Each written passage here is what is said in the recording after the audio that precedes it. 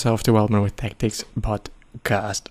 Today we are not going ahead with Friedrich Nietzsche and the book that I have started yesterday, which was this one. Since I can show you, I will show you, by Roy Jackson. It is quite interesting, it is quite good, it is quite okay. If you're interested in Nietzsche, I think it is worth going through, it is worth having a look at. Also the summary, I believe, to then figure out whether you are indeed interested in what Nietzsche is talking about and Nietzsche's philosophy and so on and so forth.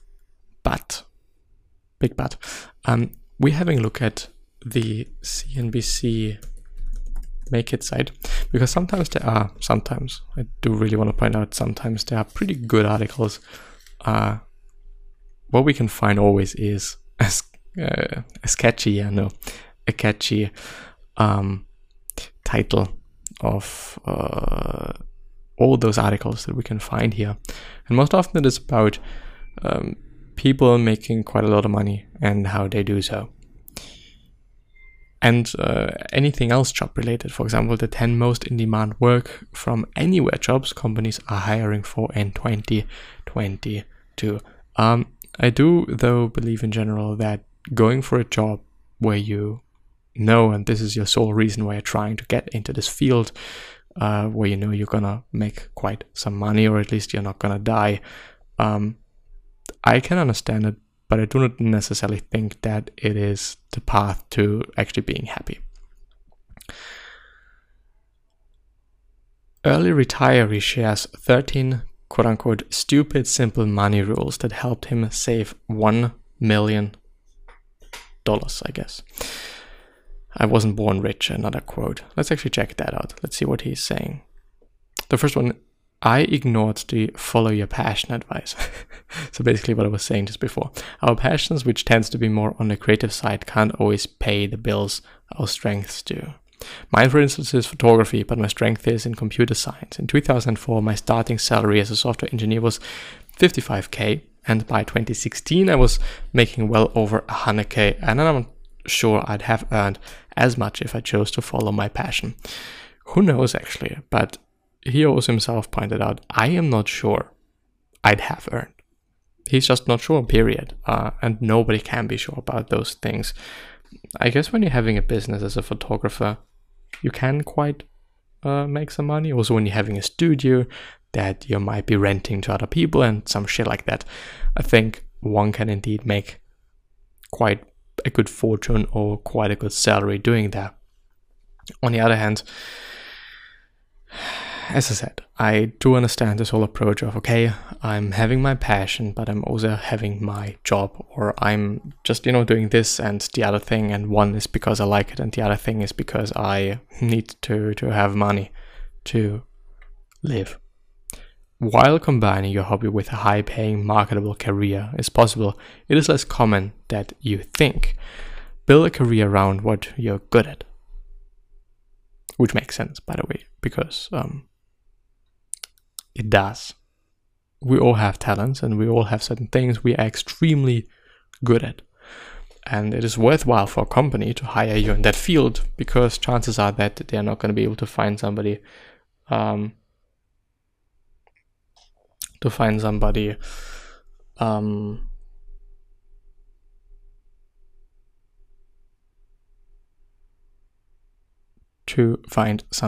in that field as good as you are.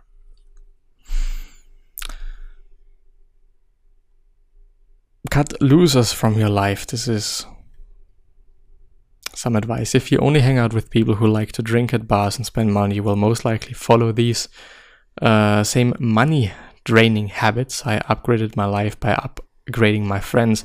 I associated with the top performers in the office. I spent extra time with people who were more successful than I was. My passion was to build a relationship with them. Their habits rubbed off on me. We motivated each other. I began making better money decisions and cut back on alcohol. At work, I put in overtime regularly, and I asked for raises and promotions, just like the high performers did. It worked. which I think is something not a lot of people are doing in general, and also women are less likely to do so, as far as I remember. There were some, I think there was a book about that, might also be a study, I don't know, but also suggestible. Unless you are working a job where it's quite clear how much you're earning by the years that you've spent in this company and so on and so forth. I mean, there are certain rules and regulations, certain things that that are just there in certain companies, period. And when you come up to the boss and be like, okay, you know, I want to have a raise, well, you know, they probably can't do anything about that. I exploited my 9-to-5. I invested in my employer-sponsored 401k and got the company match of 4%, which was free money that my employer contributed on my behalf. Some companies also offer health savings accounts, or HSAs, to help employees save pre-tax money for qualified medical expenses like deductibles and medications. The beauty of an HSA is it acts like a 401k later in life. After you turn 65, unused money can be withdrawn for any purpose. Your full-time job may also offer educational and training opportunities to help boost your marketable skills like computer programming, accounting, and time management. These skills can be used to get promotions and raises throughout your career. And it just makes sense to, I don't want to say exploit it. Exploiting is just so negatively connotated for me, but I think it makes sense to do that, to keep that in mind and to use all the opportunities that one is having. I mean, why wouldn't you? I switched companies 5 times in 14 years. Taking a new job is often the easiest way to get a raise because negotiating a higher salary is a natural part of the process. I got a 15 to 20% raise each time I switched companies. This is far beyond the typical 3% cause of living raises many employers offer their staff. Just be careful not to switch companies too often. Try to stay in each role for at least a year, because some employers will not hire candidates who change jobs frequently, which just makes sense. I probably wouldn't do that either. The hiring and onboarding process is expensive. I automated everything. I used automatic payroll deductions for my 401k and Roth IRAs or IRAS.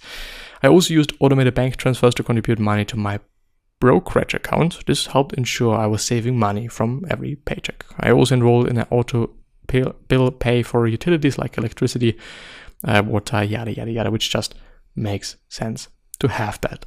Something to note is that, for example, the 401k plan, you're not going to find something like this in every country. And when you do not have the possibility to have such a plan, to have this investment, I think one just has to go for something else. And yeah, it is what it is. There might be something similar in a lot of countries, or the same thing actually in a lot of countries. As far as I know, where I'm living, there is not something like that. Just, I think, retirement accounts, this is quite it. But yeah, I don't know the differences though. So it might be the same, it might be something different. I really do not know. I ignored the haters. An unfortunate part of doing anything significant is that you'll get hate, sometimes lots of it. People will criticize you for spending money differently. You might lose friends if you decline those weekly happy hours at your local bar. It is not always easy, but ignoring hate is integral to building wealth. I don't know. Something that and this might be the final thought of today, I do appreciate, is it appreciating? It's not necessarily appreciating, but I do understand those people that are really willing to be wealthy and maybe retire very, very early and whatnot, and have this as a plan, or they have this as a plan. I can understand that. I get that. It is a good plan. If you really want to do so, do it. The problem that I'm seeing there is that it might work out, it might not, as with every plan, and you might then be stuck in a job that you actually really hate, just because you see that it is making you a lot of money, which is definitely something I do not suggest. And I think nobody, well, not nobody, but most people wouldn't suggest. Even if you then spend 10 years more working, you're working a job that you actually like. So what about that? You know, you're making less money, yeah, but you have more fun doing the work that you're doing. And I would assume the possibilities are also higher that you're just, you know, getting paid more because you're putting in the hours. You're putting in the hours without having the strains on your body and your mind and everything. It is, at my point of view at least, just not suggestible. As I said, I do understand all the people that are willing to retire early and shit, but I don't necessarily think that this is for quite a lot of people, and one truly has to think about that and keep that in mind and go through those scenarios in their heads to see what they want, what you want, what I want. You know, do I want to retire earlier? Maybe even work a good job. I don't want to say that this is a this or that decision. You know, it's not like, okay, I'm having a job that I hate, but I can retire earlier, and or I'm having a job that I really love and I'll retire a few years later. That's just not necessarily going to be the case. I mean, a lot of people are working a job they absolutely fucking hate, and they are doing it for way too long. It is just, it's just what it is. We can't necessarily control it. We can't necessarily fully control it, I have to say. But think about it. Just think about what makes sense for you and your life. What are your priorities? Also with the people. I also understand, like, not drinking every single week. I understand that, I clearly do.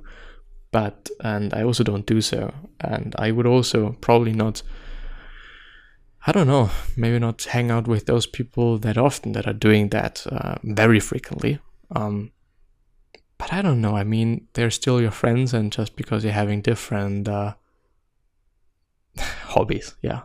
Just because you're having different hobbies, just you're having different interests, doesn't mean that you have to ditch them. Like, I have many friends that just have different hobbies, that also go to bars pretty frequently, and I still really like them because I like their personality and I like who they are.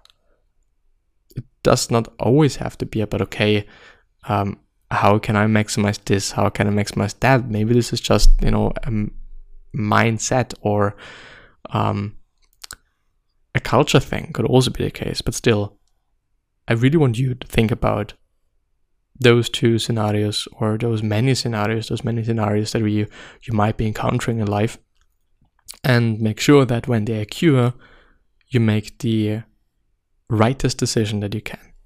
But yeah, with that being said, I'm hopefully going to see you next time, so bye bye.